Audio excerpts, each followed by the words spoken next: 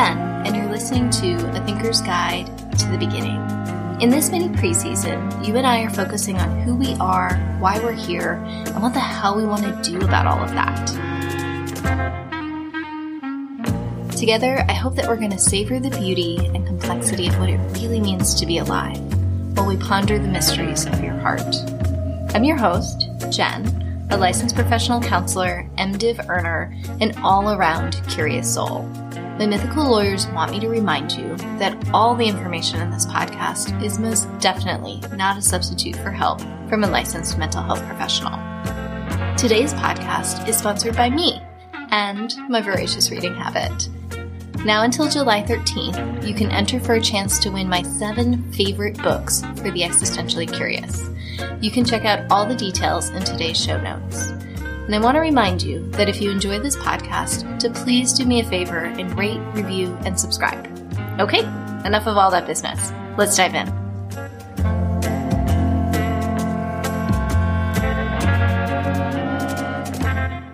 Today in our second episode, The Heartbreak, we're going to explore what exactly it is that I do in my day job, and how the truth of what it means to be human is always more complicated than how it initially presents.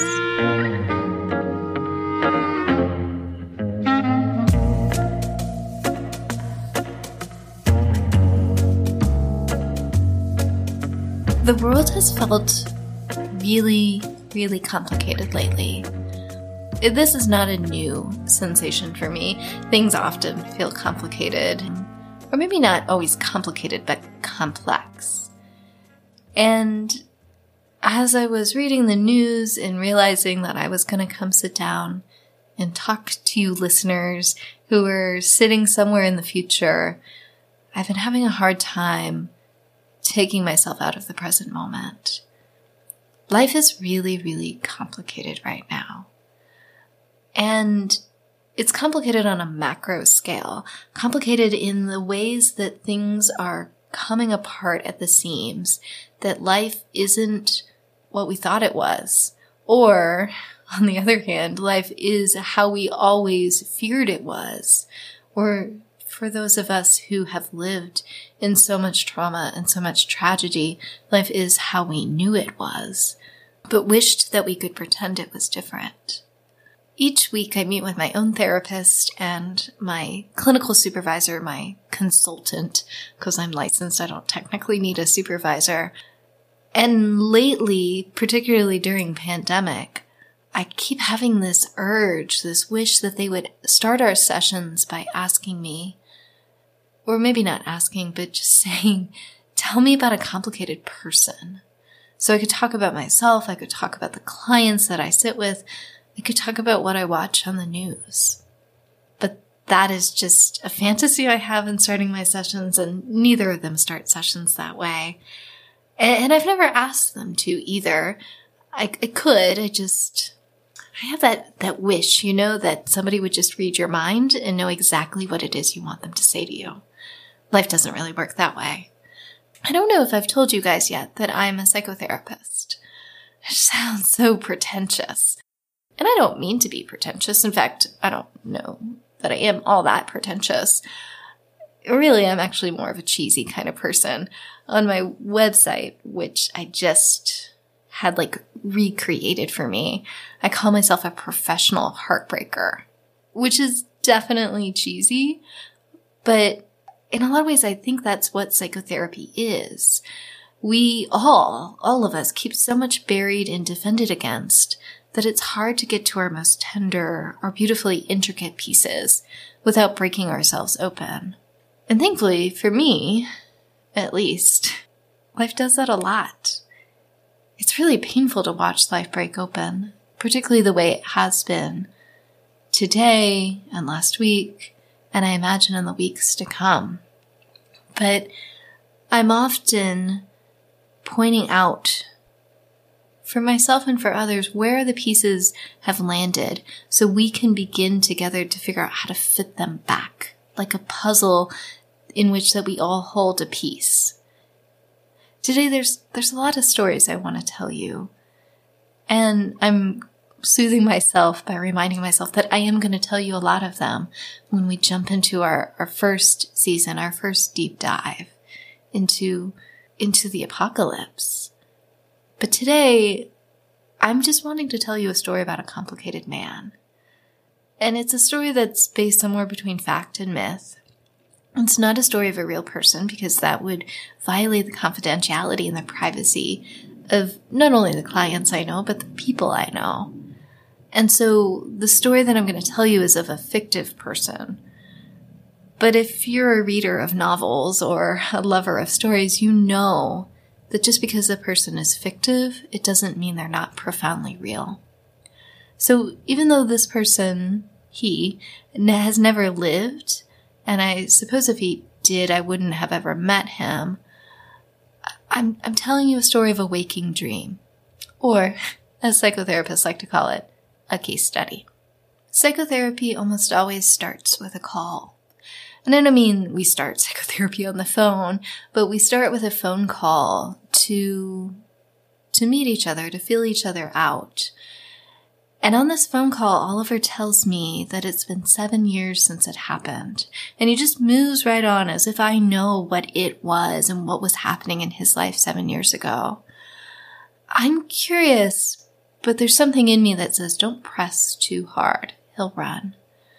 And I don't know if that's true or not, actually, in retrospect. There's times that I wish I had. I wish I had pressed my curiosity. But to be honest, I don't know that it would have changed the trajectory of the work we did together. On the phone, he's this really interesting mix of guardedness and surprising openness. He tells me that he's 36 years old, he's single, and then he makes a really interesting comment of how he had one near miss of a marriage. One near miss of a marriage. What the fuck does that mean, I think to myself, and I write it down, misspell it, Notes tries to correct it, but I just keep on moving, holding in, what does it mean to miss a marriage? What does it mean to miss the person, and who was the person? And then I realize I'm not listening to him and I need to home back in. He starts by telling me that he's afraid of commitment. I'm a serial monogamist, but I can't really seem to find someone really worth keeping long term. I'm dating, but I can't seem to find anybody I really want to be with. And lately, I just don't feel at home in the dating scene. I just want to settle down. But something isn't getting in the way. My sister, who I later learn is his younger sister, Catherine, thought therapy could be helpful. This is the presenting problem. It's something therapists, I assume, many of us, at least I am, are searching for in this first phone call. What is it that this person wants to work on? What is the problem? Where have things become misaligned? And certainly we could stop there. I never want to, though, because often the presenting problem is just the decoy duck. And if we were able to go deeper, there's this whole wide body of water of things that hold that duck up. Metaphor's not totally working, but these problems are a decoy problem. In many ways, it's not that they're not real and they don't exist, but they're only the edges of what's really going on. And so I jot another note down on my notes app as we talk, and I write attachment wounds with a question mark, thinking, I wonder why. This person, and I learned more about him on the phone call, is very skilled, very talented, clearly very intelligent, does quite well for himself. There must be something else going on other than he just can't find somebody he wants to settle down with. Later, not on the phone call, but later in our work together, I start to discover many of the roots of what might actually be going on for him. He strikes me, though, on the phone call, and it's only a sense. It's only my intuition, my guess, that he feels lost and alone. He feels really, really lonely. And I wonder to myself, because I find out he's a transplant. His sister lives in Chicago. He's from the Midwest. I wonder if he longs to go home again, but is uncertain of how to get there. The phone call's only 20 minutes, so we have to talk about fee and scheduling and all of these things. So I only get pieces of who Oliver is. But I like him. I like him and I'm excited to work with him. And he seems to like me okay. And so we set up our first appointment. Therapy is a journey. And it's a fun journey, but it can be a little boring sometimes. I think people don't always realize that therapy is not just hitting all of like the great tourist hot spots of your psyche. There's a lot of trudging through. And I don't mean to say like therapy is boring and we just sit there in silence. There's always something interesting to talk about. There's always something meaningful to discover and to explore. But a lot of therapy is ordinary. It's about discovering what is extraordinary in your ordinary. And often the beginning of this journey, we start with this hesitant curiosity. We circle each other. I'm curious, and often he, Oliver in this case, but most clients are really uncertain. And I learn things little bit by little bit.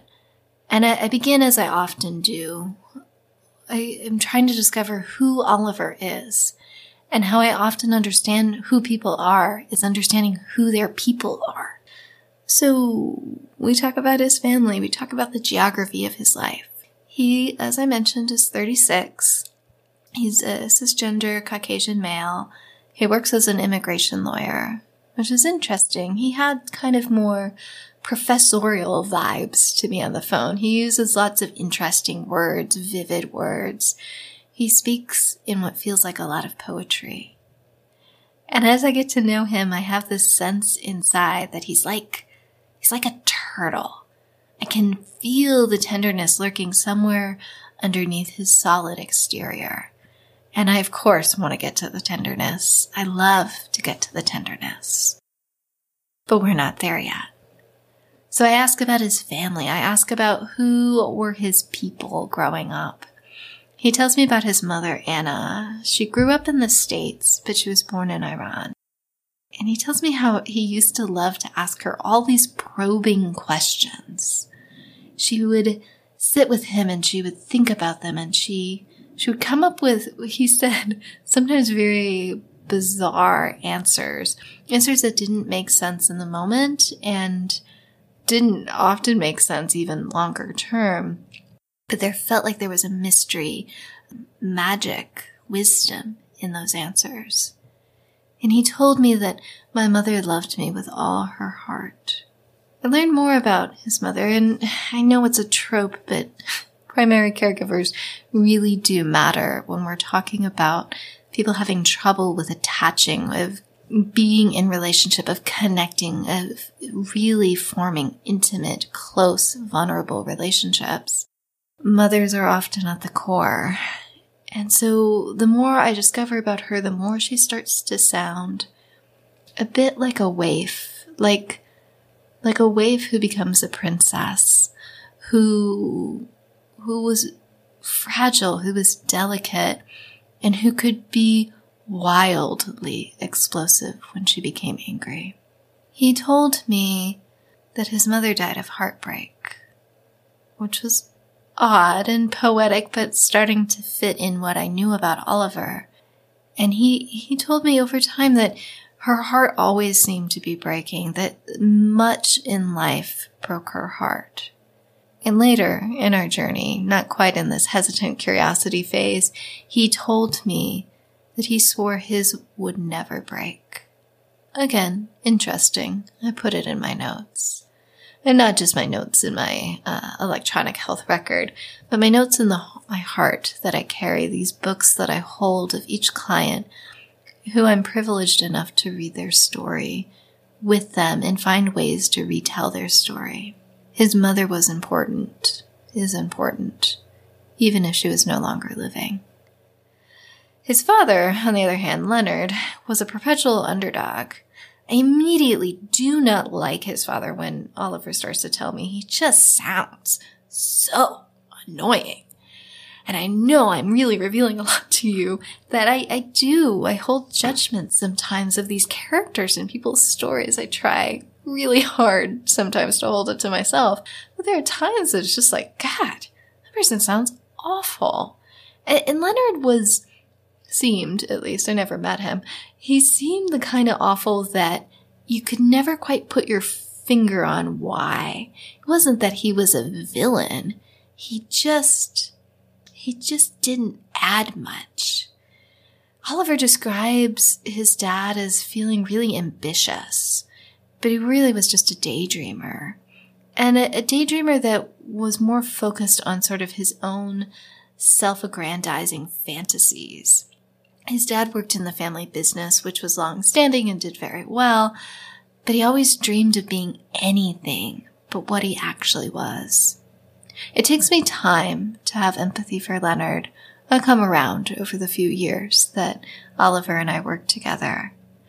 And actually, in retrospect, when I'm thinking about it, I come to have empathy for Leonard as Oliver comes to have empathy for his dad. He had a lot of anger and a lot of frustration at his dad. And again, sought to be his dad's opposite, just as he sought to be his mother's opposite, not going to be heartbroken and not going to be stymied in ambition.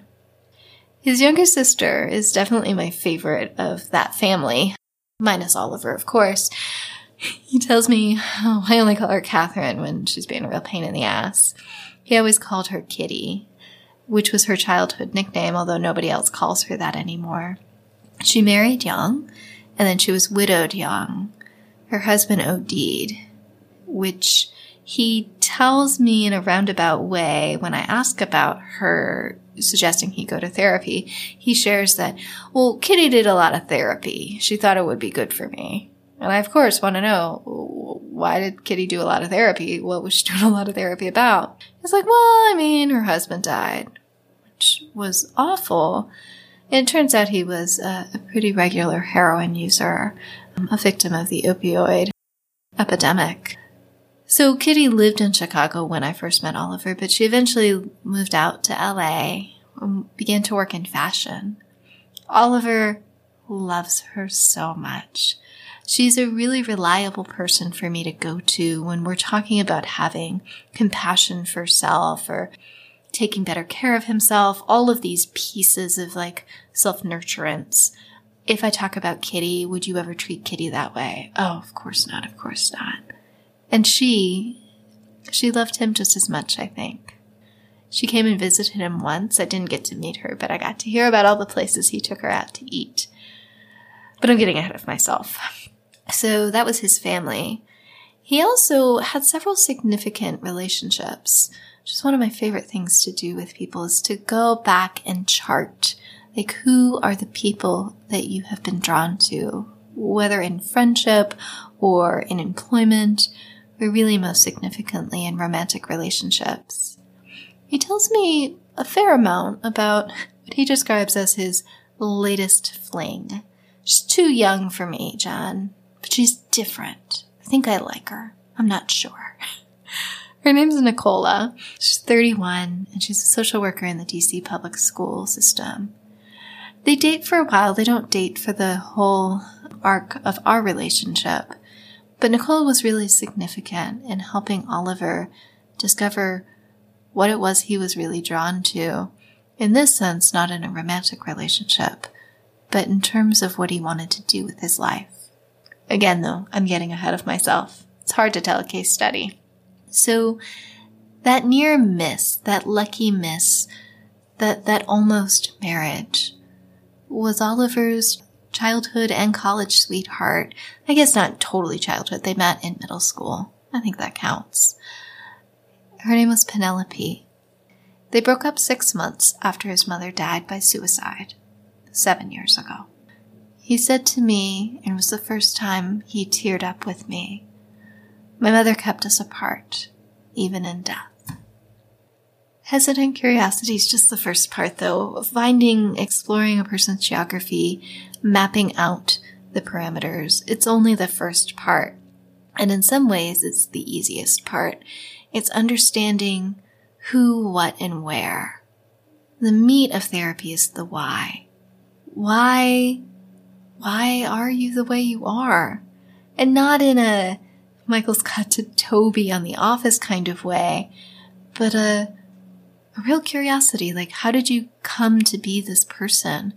How is it you are you and not somebody else? And we discover as we start to lean into the whys of why you are the way you are, and also what is it, who is it you want to be, we start to meet the defenses. And for Oliver, intelligence was his armor of choice. It was both his defense and a weapon. And he was tough, you guys.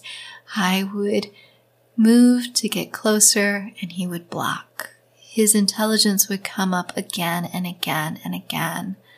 And while it was certainly a gift, it kept me at arm's length. And so we did the work of therapy. We chipped away slowly. And I discovered underneath all of that intelligence was plenty of irrational shame. And then that form of anxiety that so often masquerades as ambition. And we chipped away and we chipped away and we chipped away. And we never really rid ourselves of our defenses. But we do eventually learn how to WD-40, the locks we keep on our heart. We discover the keys to open ourselves up, even if we choose to lock it back up again. Eventually we arrive at the heartbreak. Everybody has a heartbreak. I've never met a person who doesn't. They come dramatic and they come small and secret, but they're always there. So we dig more. I find out that him and Penelope broke up 6 months after his mother's death, not 6 months before, which had been my assumption, just the way he had phrased it. And so I dig and I ask, and he finally shares with me that he had cheated shortly after his mother's death with a woman named Callie who he worked with. I was just helpless, Jen. I just wanted to feel loved. It was her lucky miss, though, not mine.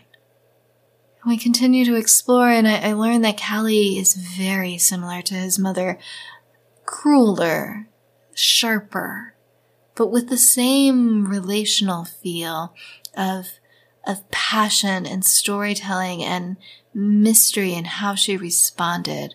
She was the queen if his mother was the waif. And so he broke up with Penelope. I didn't want her to know what I had done. Love is complicated, I told him. Love for his mother, for Callie, for Penelope, and now maybe even for Nikki. I said to him, your mom's death really crushed you, even though you went on. And he responded, is this the part where we blame everything on my mother? I said, not blame, acknowledge. We spent a lot of time in the heartbreak.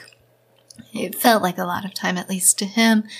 Months and months and months, he would come in and say, Jen, are we ever going to be through this? And I said, I don't know, Oliver. I hope so, though. And slowly over time, it's not that we got through the heartbreak, but we started to discover healing. And this is where stuff really starts to feel repetitive, from the outside at least. We go over the same stories, with occasional new pieces poking out. And therapy, it really is just not full of epiphanies, although they are great and so exciting when they appear. But it is full of stories and characters and all these really interesting tidbits. And so together, Oliver and I explore the stories again and again, looking at them from different angles, asking different questions, and eventually feeling different feelings about each of them. Oliver had many pieces of work, but that first big part was exploring of what it is like to have a mother such as his. Underneath all of his love for his mother and these women, the truth was more complicated. It always is. He alternated between hating her and loving her, which is what he often did with the women in his life. He longed to draw close, but when he was young, his mother, for many, many reasons, drew away. Anna, his mother, I discovered, was beautifully intuitive and excruciatingly fragile. And somewhere along the way, Oliver denounced his own beautiful intuitiveness, his own ability to weave a story in ways that would make you cry, in honor and in defense of never ever being that fragile. Except he was in therapy, and therapy is about learning to be what you've cut yourself off from being. And so over time, he begins to make changes. They're subtle, but significant. He's kinder to himself. He uses less of what we call his lawyerly tone. He doesn't treat himself as judge and jury, condemning the victim. He, as I mentioned before, because I got ahead of myself, breaks up with Nikki. I loved who she was, but not who she was. Does that make any sense? He asked me later on in our work together. And I thought it did, but I wanted him to be more explicit. So I said, tell me more. And he did. He explained how he loved what it was that Nikki did, like who she was in her life, how kind she was to herself, how she engaged in life, and really what she did for a job. He didn't want to be a social worker. Jen, God forbid that I become a therapist. But he did want to be in school. He did want to teach and to learn and to engage with young minds. And so he shared with me that. And law had seemed like the right thing to do at the time. It was what he had been encouraged to do, what seemed safe to do, but he had never felt particularly passionate about it. And we explore what it means to be passionate about something, what it feels like to be steadily concrete in love with what one does. And in the back of my mind, I thought, and with another person as well. And so he pursues getting a teaching certificate.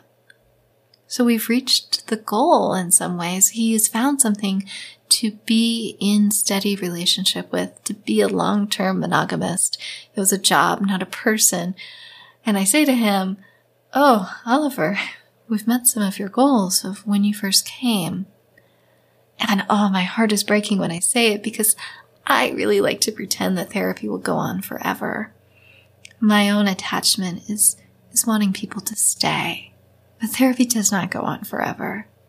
And all relationships end, sometimes by choice, sometimes by circumstance, and sometimes by something that feels like a little bit in between. Oliver comes in 2 months before we end, and he tells me, Jen, I'm going home.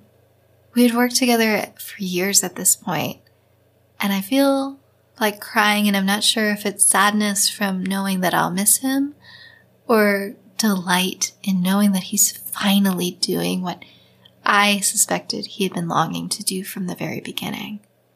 He tells me that he's gotten a teaching position at a private school in Michigan, close to where he grew up. And so over the next 2 months, we process what this means, what the end of our relationship means, but also what he has discovered in our time together. My mom's legacy, he tells me one day, was her ability to craft and weave a story. I have that too. And I smile. I'm just so delighted with him. And I ask him, well, what are you going to do with that? And he gets bashful and he says to me, well, I've started to write my own novel. And he's told me about it in bits and pieces of story. I didn't realize he was already writing it. And I ask in a sort of a therapist-y way, I say, well, if you ever were comfortable in letting me read it, I would love to read it. And his response was, you'll just have to buy it along with everyone else. He's single as we end our time together, but really happy being alone for the time being. I might start dating once I get settled back in. I kind of like being alone. It doesn't feel as scary as I thought it would be. He says to me, I'm glad I came. I think I was at war with myself before, but now weirdly I feel at peace. That, I told him, was the most poetic way I'd ever heard anyone end their time in therapy. And he grinned. Oh, it was a shit-eating grin, you guys. And he looked younger than I'd ever seen him, and shrugged. Well, I am a writer after all. I am continually intrigued by how many of the journeys I take with my clients all seem to be about figuring out, understanding how to go back home again. When home that was is just no longer an option. Oliver is no more real than Odysseus of the Odyssey was, which is to say he is profoundly real, just not perhaps in a way that can be recorded in all the various charts and papers we have to keep to prove a person's identity. It often seems to me that novels, epic poems, and the various plays for screen and stage are all just elaborate case studies, trying to illustrate to us what it means to be human from that writer's unique point of view. It's a good question, too, but a complicated one. Because what does it mean to be human spins out on to all of these other questions. Like, what does it mean to be alive? How ought we to live? How ought we not to live? What defines us, divides us, melts our hearts, breaks them? Who are we? And how do we know who we actually are? And what do we do with all of these dangling parts of self, life, and others? And does the story ever come together cohesively? Or does it remain this beautiful, incomprehensible mess that just keeps going page after page after page until the end? These are the things I think about when the world is particularly complicated, when the complexity of race, of illness, of empathy, of selfishness, of politics, of police, of all of these things, and the list could go on and on. This is what I think about. And I wonder what you think about. How do you make sense of your own complexity and the complexity that is mirrored throughout the world? Do you pretend to be simple? Or do you revel in the tangle of self? I genuinely would love to know. But that's all we have time for today. And if this was a therapy session, I would ask you what today was like for you. And I would genuinely want to know. My clients fucking hate that question, though. So until next time.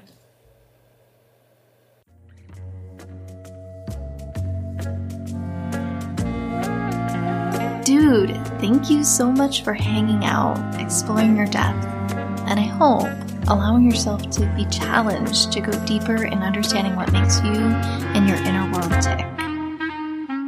I'd love for you to head over to therapyforthinkers.com/reading habit to learn how you can enter for a chance to win my 7 favorite books for the existentially curious. Remember, you only have till July 12th, 2020 to enter for your chance to win. As always, I'd love for you to rate, review, and subscribe on iTunes or wherever you like to collect all your podcasts.